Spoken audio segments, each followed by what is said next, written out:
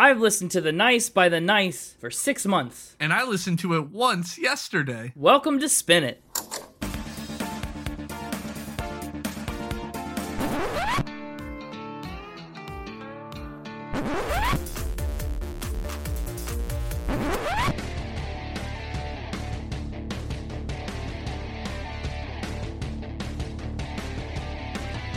Hello, everybody, and welcome back to Spin It, the record ranking podcast for people who would rather be listening to music. I'm James, and with me once again is Connor. He's returned. I'm back. He's returned from his adventures at Con? Were you at Connor Convention? I was at the Connor Convention, held annually. Yeah, what kind of stuff did you do? Oh, there was all sorts of panels about how to be a better Connor. It sounds inspiring. Yeah, and there was the cannoli bake-off. You bake cannolis? Cannolis? Cannolis, exactly. Everybody brought their own cannoli recipe, judged. Incredible. I won.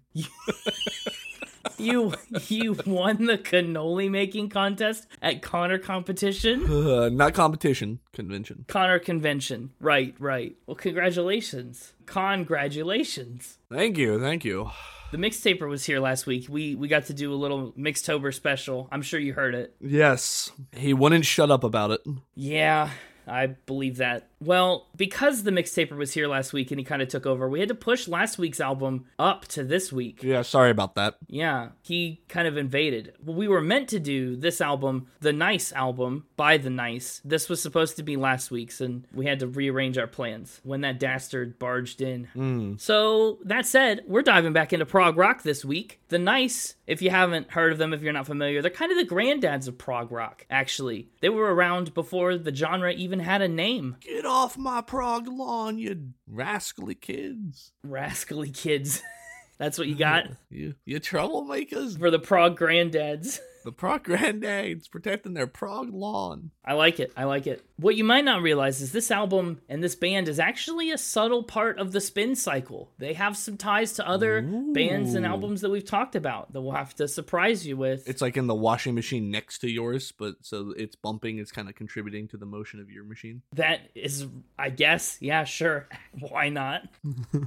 So let's talk about The Nice. It's a band most of you probably haven't heard of. So if this is your first introduction to The Nice, welcome. If it's not, cool. You probably know a lot about what I'm about to say, but buckle up. The Nice were formed in 1967 in London, England, and they actually had a fairly short lifespan as a group. They broke up pretty permanently in 1970, and then in 2002, they did reunite for a tiny little stint, a couple reunion concerts. The band's origins lie with Gary Farr and the T-Bones, who were a 60s R&B band. That band made it through the late 60s, and two of those T-Bones, bassist Lee Jackson and Keith Emerson, decided to go their own way and put down the foundations for The Nice. Is that one of the subtle tie-ins? No, not inherently. That they can go their own way? Oh, you tie into Fleetwood Mac. Yeah. No, but now that you mention it, yes. See, I can be witty. It was one of the panels at ConCon. How to be more witty. A wittier Connor? Yeah. They just had a panel for everything.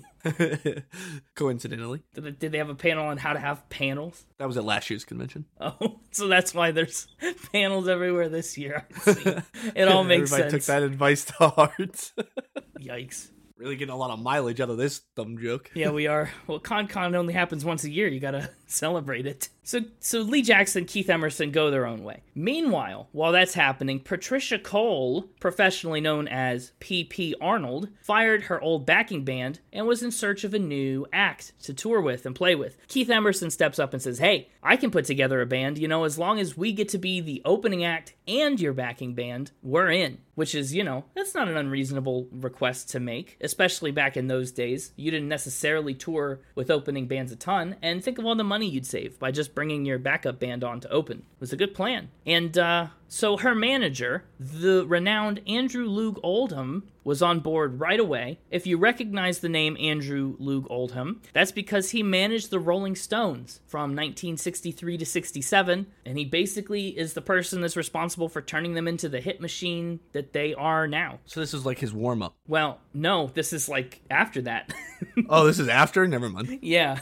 After/during. I wasn't paying attention to the timeline. Right. Either way, suffice it to say, he's a heck of a manager. He's got a track record. This was his downfall. This is his downfall. I wonder if they sold tickets. To Andrew Luke Oldham's downfall.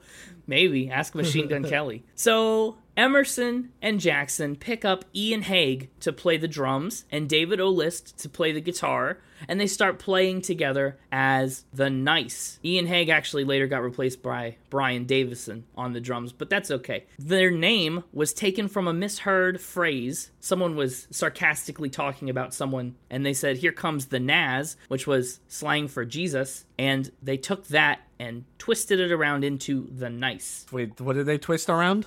They twisted around the Naz into the Nice. Just, one of those cases of misheard dialogue. That's happened before. We've had people do that. They were like, "We're a Naz," and other people were like, "Oh yeah, you are kind of nice." I mean, roughly. If that helps you remember it, yeah, basically. Andrew Loog Oldham was so impressed after their stint with Arnold that he signed them to their own contract. He said, "I'll take you under my wing, and we'll do it." And just like that, they were in. They toured with all kinds of contemporaries like Jimi Hendrix, Pink Floyd, King Crimson, Amen Corner, The Move, and more. So they were really getting out there, but things were kind of tense. They decided they needed some changes. O'List claims that he left the band voluntarily, and he was so hasty in leaving the band that he didn't even tell the others about his decision right away. He waited for them to get in touch with him, and they had to call him up and be like, "Hey, did you quit?" And he was like, yes, I quit the band. Dang. I know, it's kind of wild. What a way to find out. That's how you're going to find out I quit the podcast.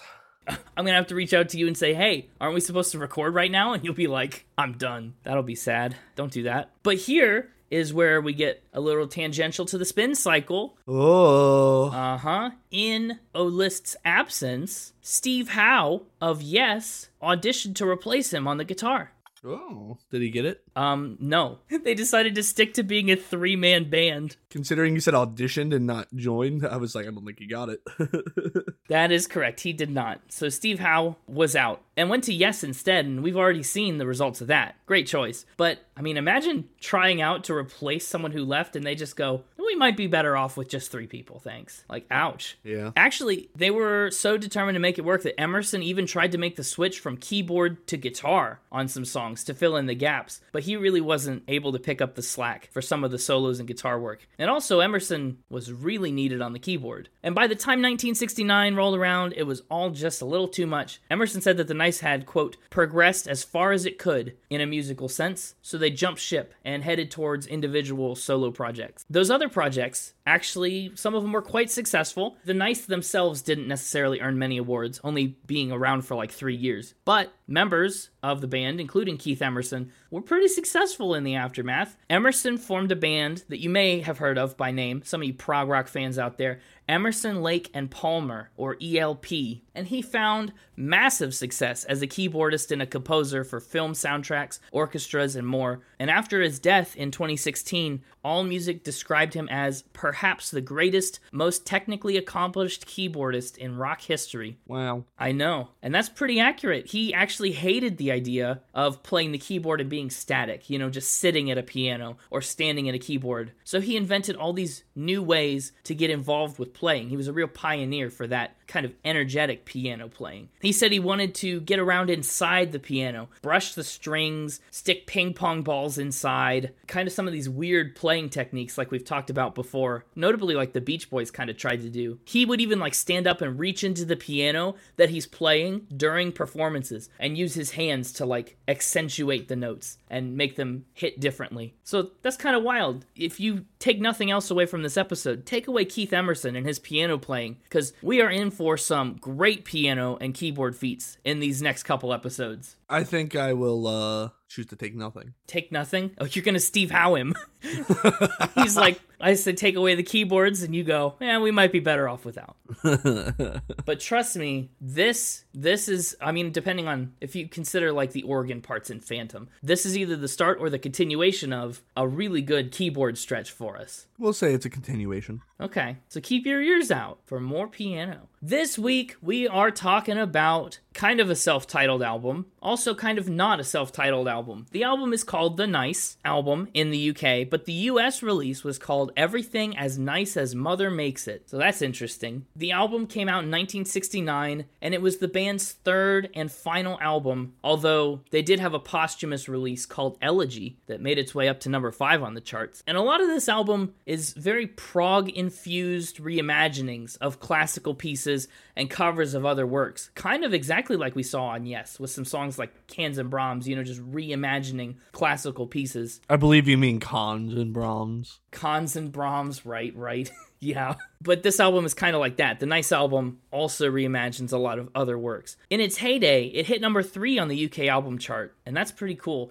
As far as composition goes, half this album is made of studio tracks. The first 4 songs they cut in a studio, that's the A side of the record. You flip the record over and side 2 features 2 live songs recorded from their touring. So that's very interesting. We get a little bit of live Nice and a little bit of studio Nice. And with that, I think it's time to get the mixtaper on out here to see how nice he can be. Hey, it's me, the mixtaper. Welcome back after your big week last week. I'm excited to play more Factor Spin against you. I had fun trying to fool you, but this feels more correct, like the way things should be. Indeed. I thought we just jump right into it. I say we do, yeah. You give me a nice fact, and I'll tell you if it's a nice fact or a nice spin. I thought I'd go a little naughty. Oh, okay. Get all that out of your system now before Spinter Wonderland. Oh, right. In that case, we'll just stay nice. Okay, good plan. Patricia Cole once performed on a cow. On a cow? So Patricia Cole, the same Patricia Cole that they were the backing band for and opener for, she performed on a cow? Yes. You milk lover, you. I should have known you'd do this someday.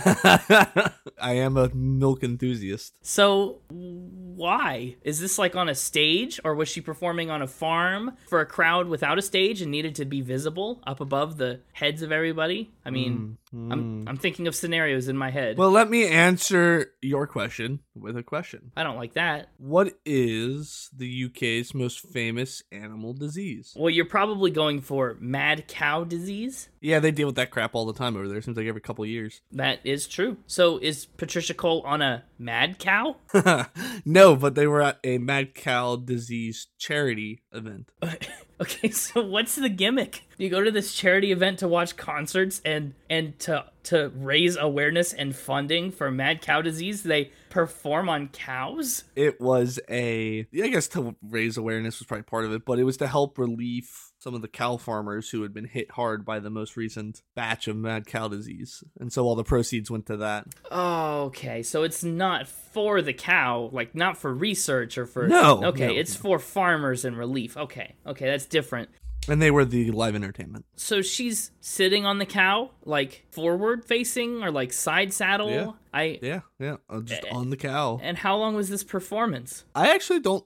I just have the picture and a little article snip about it. I don't know if it was for the whole performance or just a song, but the cow's still in its pen. They got a pen up on stage that the cow's sitting in. Yeah, you can't let it roam around. Yeah, and then she's on top of it with a microphone. Okay, this is really something. I'm gonna say this cow fact is no bull. I'm calling this one a fact. That was clever. Thank you. I'm not really sure it's clever that I called it a fact, but we'll find out. It was not. This is a spin. Oh, now I feel stupid. Has anyone performed on a cow? Or did you just really go all out for making that up? I just made that up on the spot. On the spot? Yeah. You sat here and wow. I hate that one. Those are the ones that get me the worst. You did it with Gabrielle Aplin's chip recipe, too. Because you were eating chips. You were like, this will be funny. Wow. I'm off to a really bad start. Well, I realized I didn't have enough facts for this week. I got behind on my research. And so I was like, I need to make one up. Well, bravo. That one was really good. Somehow very believable. At least in the moment. In hindsight, I'm going to re-listen to this and go, you're just a fool. But... Well, I got another animal-related fact for you real fast. Okay. Let's get them out of the way. You're going to milk it? Nope, this was not a cow. No milk. I guess it is a mammal, so it would potentially have milk. Well, let's put a pin in that. Let's put a pin in whatever Anyway. you're thinking right now and move on. Gary Farr once played chess against a chimp. You've done an interesting thing this time where you took people who were like related to the band. Uh-huh. Gary Farr was the band leader for the original band of Jackson and Emerson. Yeah. And he played chess against a chimp. It was really hard to find interesting information about everybody. I had to get creative. I can imagine. This is a bit of a deep cut episode. Chess against a chimp. So did he, first question, and most important, did he win? Yes. Okay. Could you imagine losing to the chimp? No. Did the chimp actually follow the rules and like play? Did it finish the game or did it like just smack some pieces around after a while? Yeah. I don't know. Maybe it made some illegal moves that they had to like back up and be like, no, chimp, that's illegal. But I don't know. The chimp could probably get away with cheating pretty well because he could just be like, oh, sorry, I'm just a chimp. I don't know any better.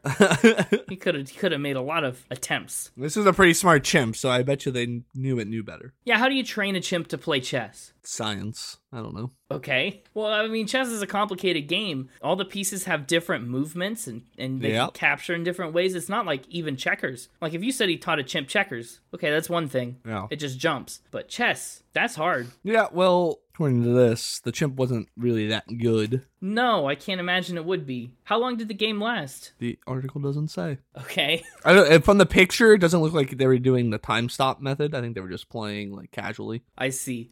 Time stop. No, duh. You're not going to teach a chimp to play chess and work a stop clock at the same time. Okay, so my next series of questions is, why Gary Farr? I mean, is he some kind of chess player? Is he known for that? He's a chess grandmaster. What? Yeah.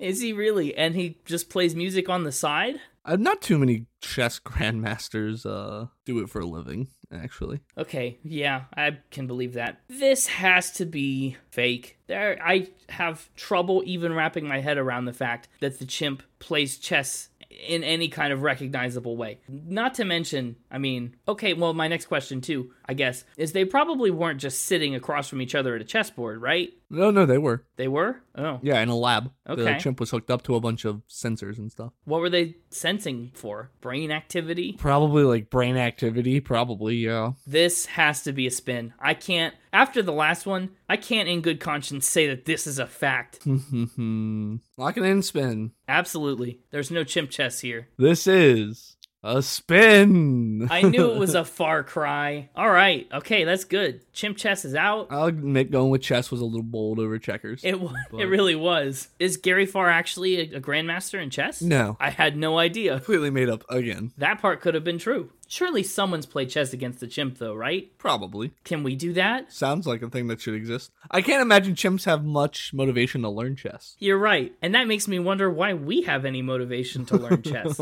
Because we're bored. You don't think chimps get bored? Anyway.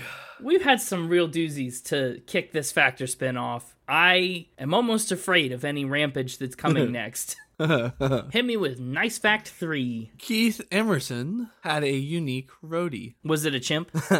No.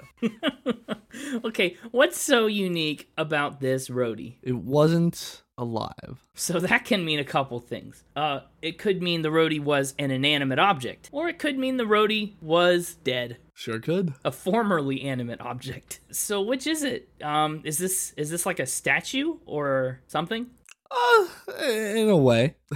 You could call it a statue, I think. Okay, what is it? It's a taxidermied alligator head. Whoa! A stuffed alligator head. That's a pretty unique roadie. How exactly does it fulfill any of the jobs that a roadie would do?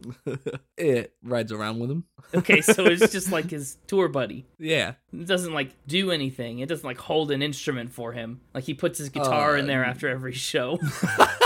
I don't think it's that big, but well, you know, an alligator mouth. You could set a guitar sideways in it. Yeah, probably. Where did he get this? It was given to him by a fan. This has got Billy Joel koala energy. Oh, it does, I guess. Yeah, that was given to him by a fan. Why does he like alligators? What's this fan up to? Nope, they were at a after party at a local bar after one of their performances, and somebody in the bar said, "Do you want this?" Do you want this? Oh. He was like, "Absolutely." That's paraphrasing, of course, but Yeah. it was at an after party at a bar. Very bizarre. Why does he take this with him everywhere? How long has he done that? I don't know how long he did it, but why not take it with you? I mean, it's kind of unique. I mean, it is, but you've probably only got so much space on the tour bus. I guess I'll say that this one's a spin. Going with another spin. I'm going with another spin. I don't know why.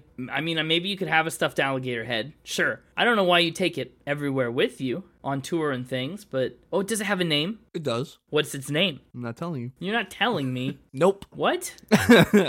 You were so dismissive of the poor alligator. I'm going to wait till you lock in spin. Okay, yeah, I'm gonna lock in spin. This is a spin. I was worried you were about to say fact for a split second, and then tell me the alligator's name. I wish it was a true fact.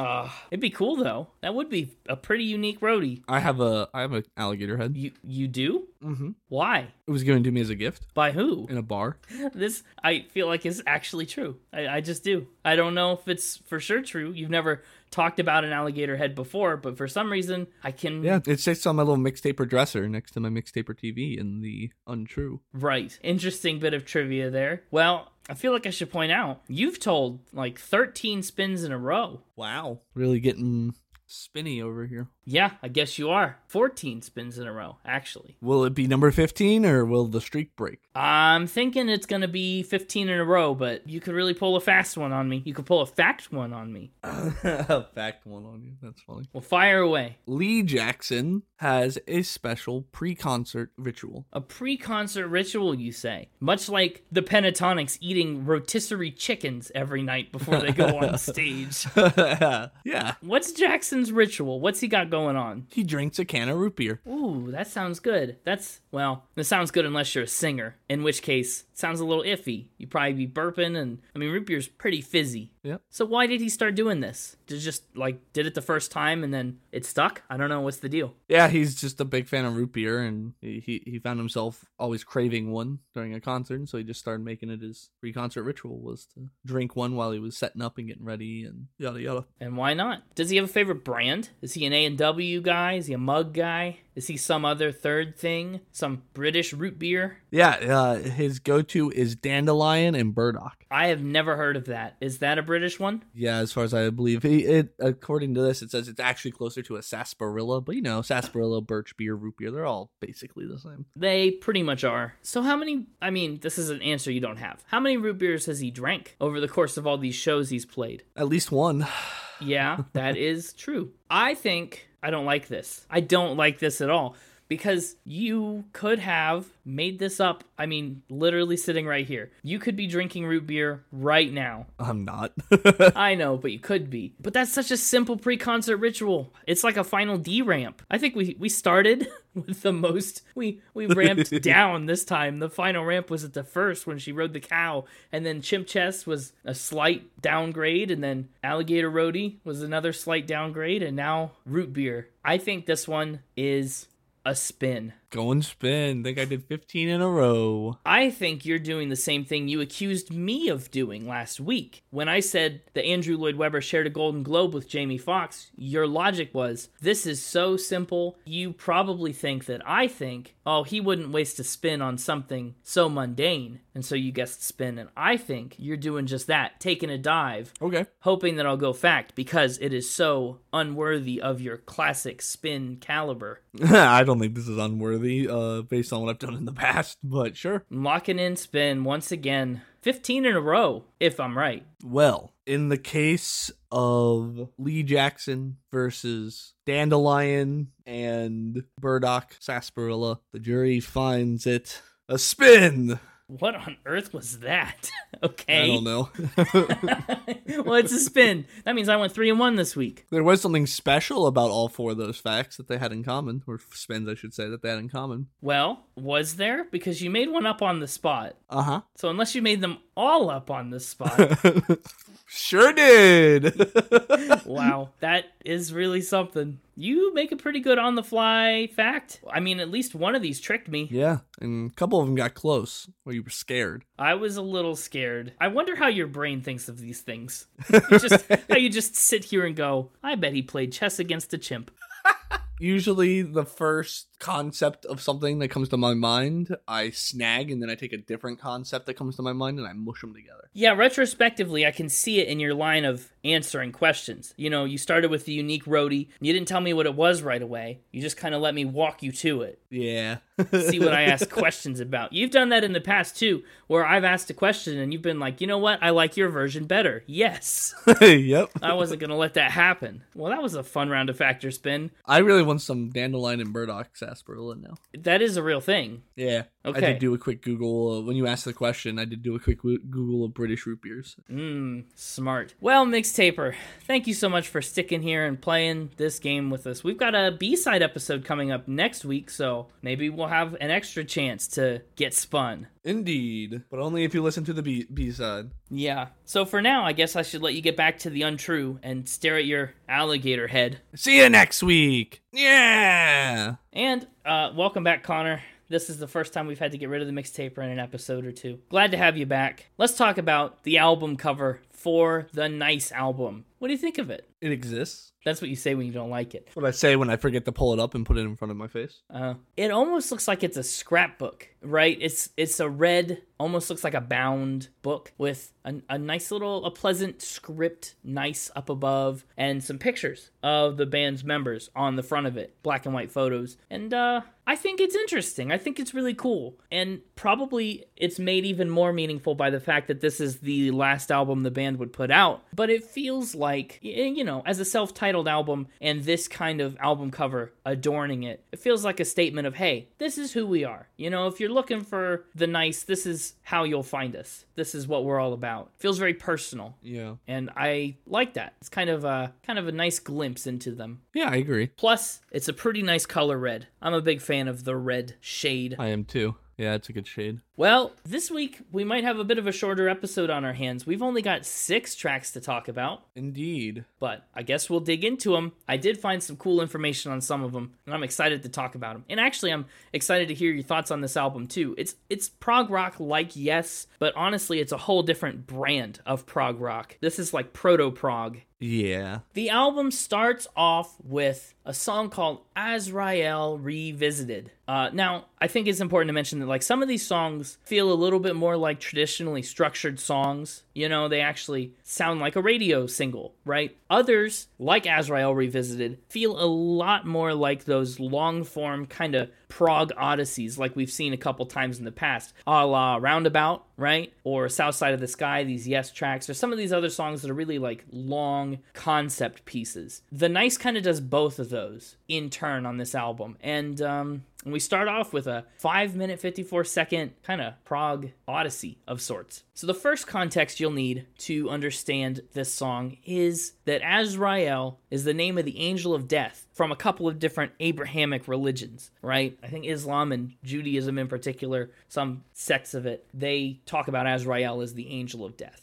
So, this song is actually a really grim kind of foreshadowing and meditation on death and just the end of things. It's a little intense. I like all the instrumental breaks that these songs get, the longer Odyssey style ones. Absolutely. This is a hugely instrumental album. I mean, for starters, Keith Emerson, as a pianist and a keyboardist, is just on fire throughout. Not to mention, though, the bass on some of these songs really blew me away. And the drums are nonstop. As a 3-piece band, they're really firing on all cylinders, I think. Yeah. This song has a disorienting time signature, too. Yes, I noticed that. It's almost like in a 5/4 or a something weird you have to count out very specifically. I couldn't tell if it was something like that or if like it didn't have a 4 in the bottom of its time signature. I was struggling to tell if it was like in like a 5/3 or It was difficult to track what the time signature was. It felt like it was almost shifting from time to time. Yeah, it does. And I think it's an interesting effect where the first time you listen to it, that catches you so off guard. You spend so much time trying to get your feet underneath you. But then the more you listen to it, and the more you start to understand this chanting that they're doing, the more you get into the groove of it, the more it all kind of congeals and fits together. Plus, I mean, these lyrics are really kind of intense for as high energy as the song sounds, right? What gray crossed the landscape of your mind? Azrael looking down on you, like the angel of death is coming. It's pretty dark. And the first verse really establishes that creepy kind of ideal, you know. And the chorus, of course, just Azraella. They just chant, which, again, creepy in context. And then in the second verse, the speaker warns that Azrael, on wings of death, collects his pound of flesh and also brings only death. This is still Mixtober, you know? There's a reason this episode was for last week. Yeah, that's true. Anyway, I think that time signature business blended with the really, really stellar and also really frantic sounding instruments and that chanting chorus really kind of give this song a haunting, kind of terrified feeling of being in the throes of that angel of death.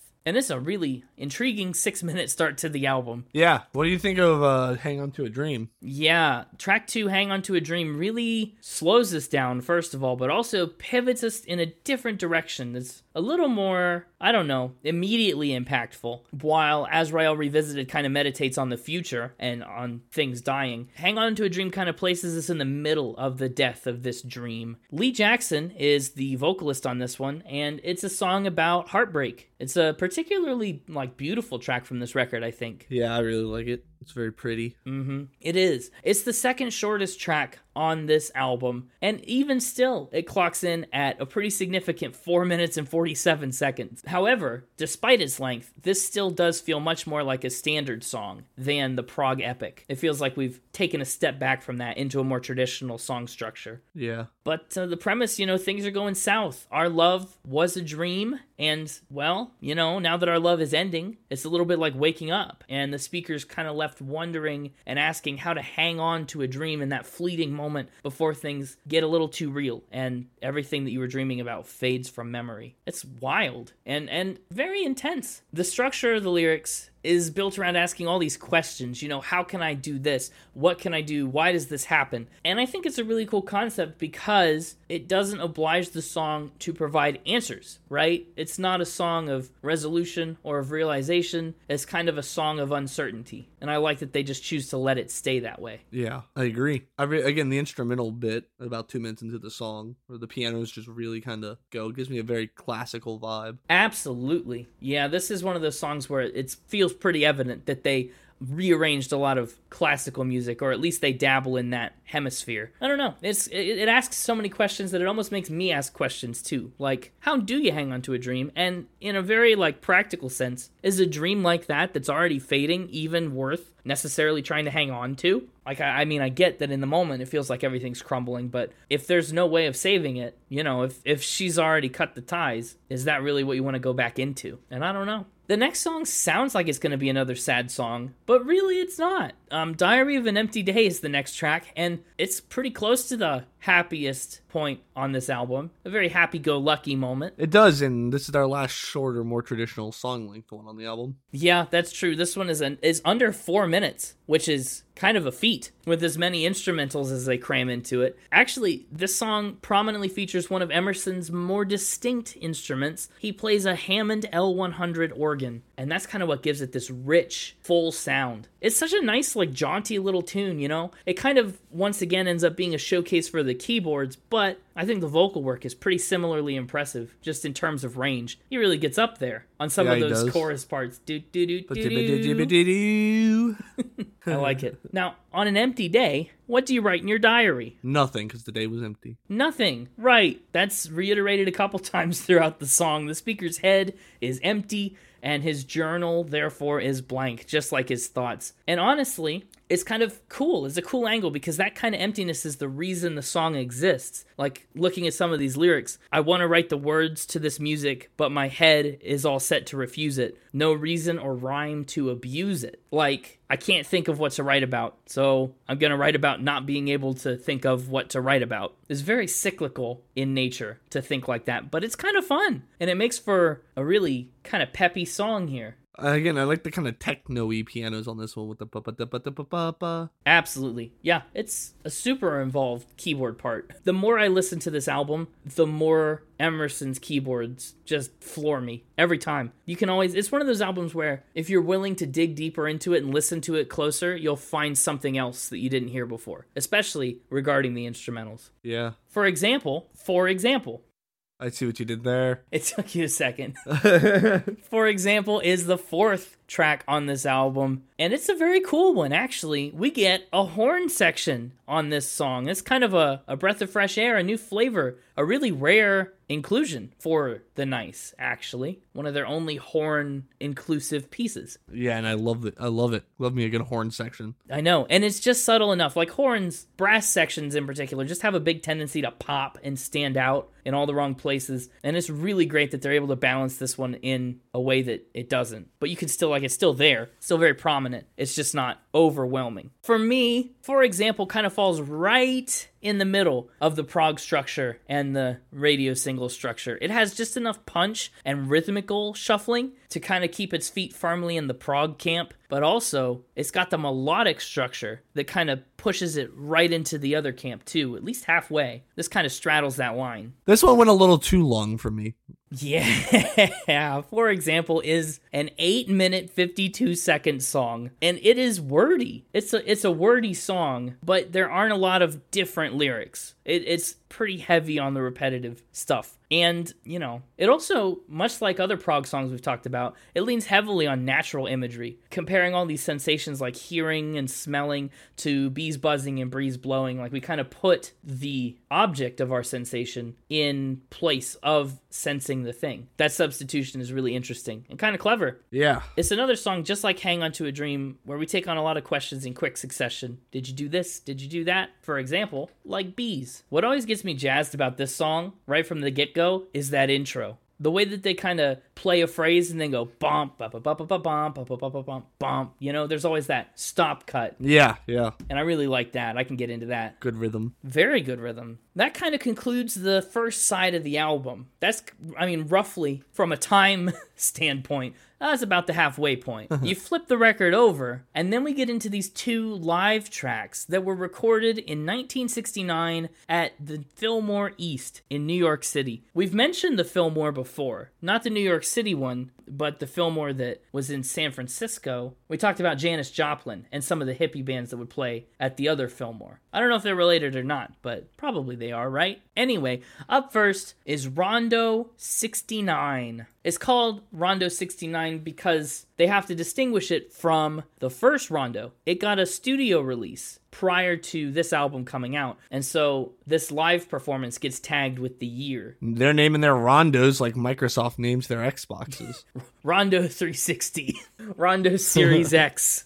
What did you think? This is the album's only instrumental track, but, I mean, what a thrill ride. Yeah. A bit of a chaotic thrill ride. I'm a fan. I kind of figured you would be. They do a good job of keeping the intensity high the entire time without it ever, like, getting boring with it being so long. No doubt. And that's one thing I've actually heard the live version excel at over the studio version, is that it's way more, it's got that spark to it, you know, that the studio version is just kind of missing sometimes. It's kind of interesting, too. This is one where the drums are on all the time. For this whole 8-minute track is just constant drumming. It's impressive. And the keyboards are doing their thing. It's a little chaotic and honestly at times a little clashy, but with style. It's not recklessly clashy. Clashy with style. Yeah, I'm a fan. I like Rondo, and honestly, if you're new to prog rock and you like instrumental tracks and keyboards, Rondo is a great place to get your feet wet. Jump in head first and try it out, you know? And the album closes up with track 6, She Belongs to Me, also live from the Fillmore East. This one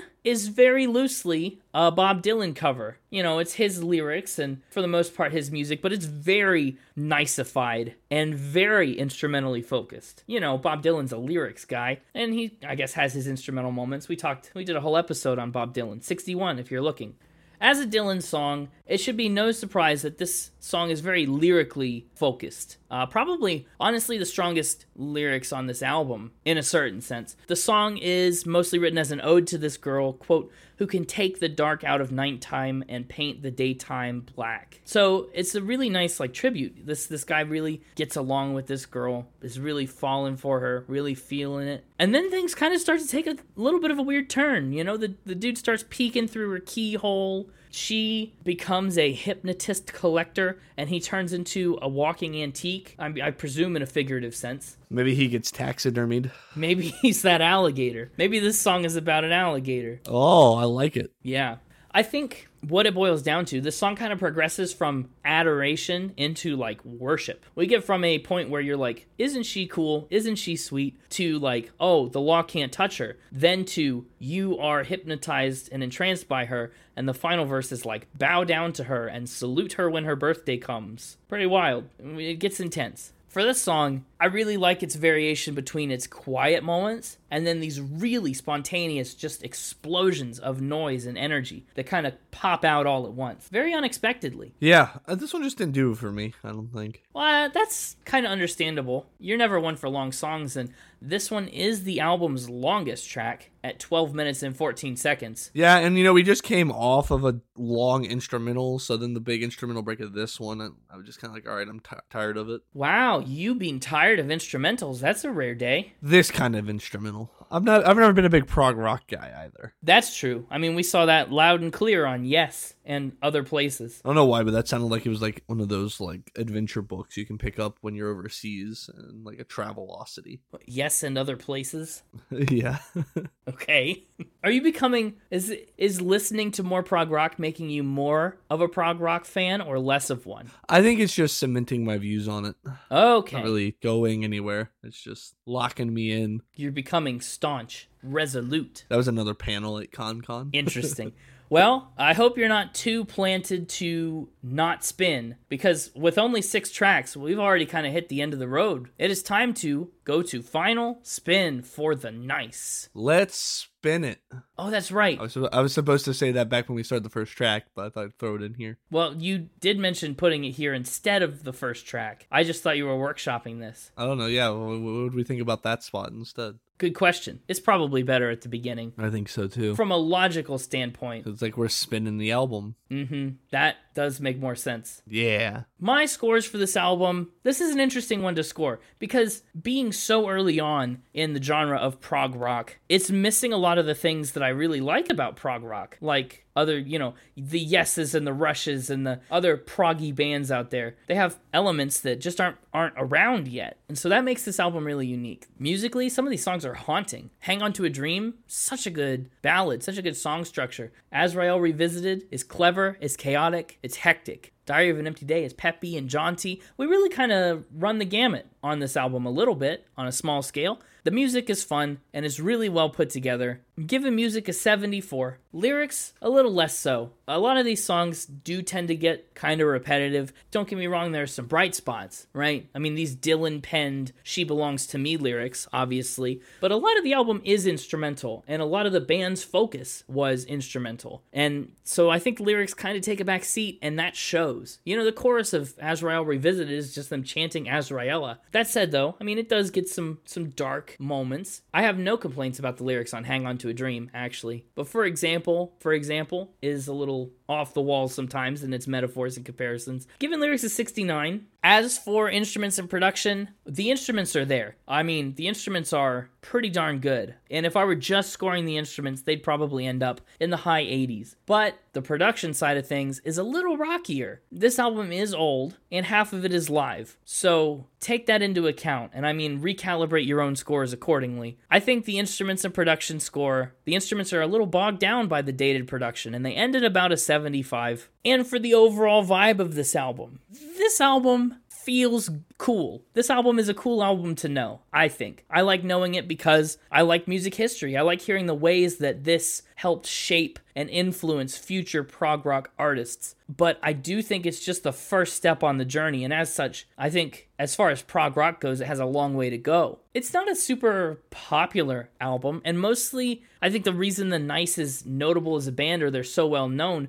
is because of the things that, Keith Emerson and Lee Jackson and these others, what they went on to do after The Nice ended. People kind of went back and revisited their roots and went, oh, we can see them starting out here. So that said, it kind of feels like this album was dragged into the popular zeitgeist by the accomplishments of the band later.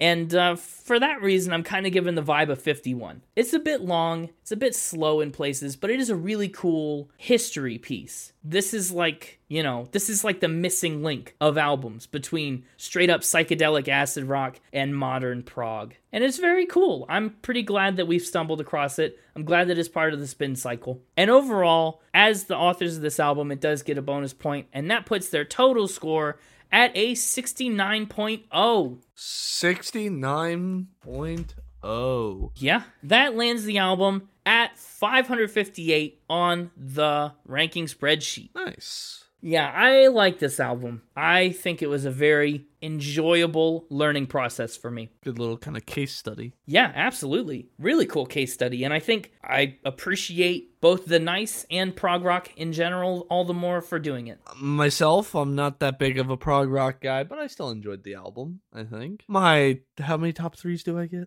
Good question. It is not the full amount still, I think. This is your last week. This is my last week of only getting 3. No. Wait. Oh, because the mixtaper didn't take any. Darn it. You got away with it. Yeah, I'll allow it. Really? The mixtaper didn't take any? The mixtaper forgot to make a top 3. And so he couldn't take the fall on one of them for you, but I guess I'll let it slide. I mean, but if he didn't take any, I feel like I'm owed a couple now. I feel like now I'm in the negative. No. I'll ease up on you. Fine. I'll let you have that one back. Because you were so kind to Tina Turner, you can pick all your usuals this week. Woo. Plus, this is just a 6-track album. Exactly. So now I get 2/3 of it. I know, but it feels pretty inconsequential just to let you take the 4th. And so my 4 in album order: Hang On to a Dream, Unsurprised. Diary of an Empty Day, Yep. for example. Yep. And Rondo 69. Nice. So you took all the middle of this album and you left off the start and the end. Honestly, same. Yeah. And as for a score, this one's getting a 6 from me. Solid. Okay. With a unit of 6 panels at ConCon out of 10. 6 ConCon panels. Awesome. Can you name what 6 panels did you go to? We already know you went to the Staying Resolute panel, and you went to the Be Funnier panel. What were the other 4? It was Witty. Thank you very much. Sorry, Witty. See, thank you very much. That was Witty. You're learning. I can't tell you that. I've already given out too much info. Okay, it's confidential. Exactly. I was going to make that joke, because I'm wittier, but you just had to steal it from me. I did. So, where do you put this in your 6s? Yeah, I actually think it's going to slot in. It's going to slot a little lower than Apoptosis. I think it should. It's going to go right above. Actually, it's going to go in right below the Beach Boys. My new bottom of the 6s. Yep. I think that's fair. I think that's understandable. And honestly, I mean, we already drew comparison between them and the Beach Boys with their unique piano playing styles and instrumental sensibilities. Well, cool. That gives it a 6 and a 69. How about that? Playlist picks? How about that? Playlist pick, yes.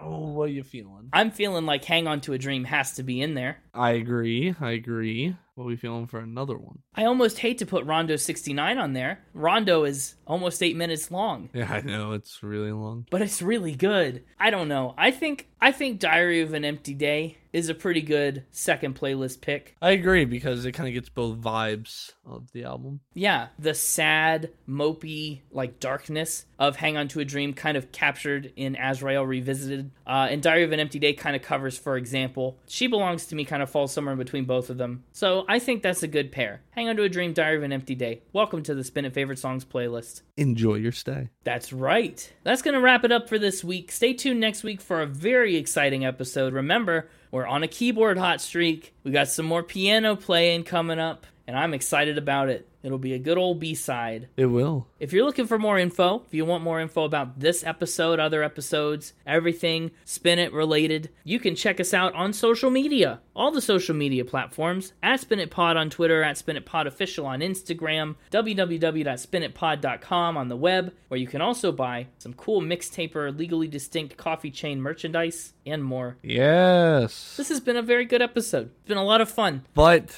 like everything that's fun, it must tragically come to an end. Tragically? Well, let's not make it tragically come to an end. Well, hang on to a dream. It's tragic. Hang on to the dream. I should say it's tragic that it has to end. Okay. Tragically, comma, it has to come to an end. Okay, that is more like it. But you know what doesn't have to come to an end? You're spinning. You should keep spinning. We'll see you next week. Can you believe next week is episode 70? I know, it's like last week was 68. That's pretty unbelievable. I need to go finish unpacking from Con-Con. You need to finish unpacking. Did you buy any souvenirs? Oh, of course. From the, well, I was going to say concessions, but that's The concessions. That's where all the food came from.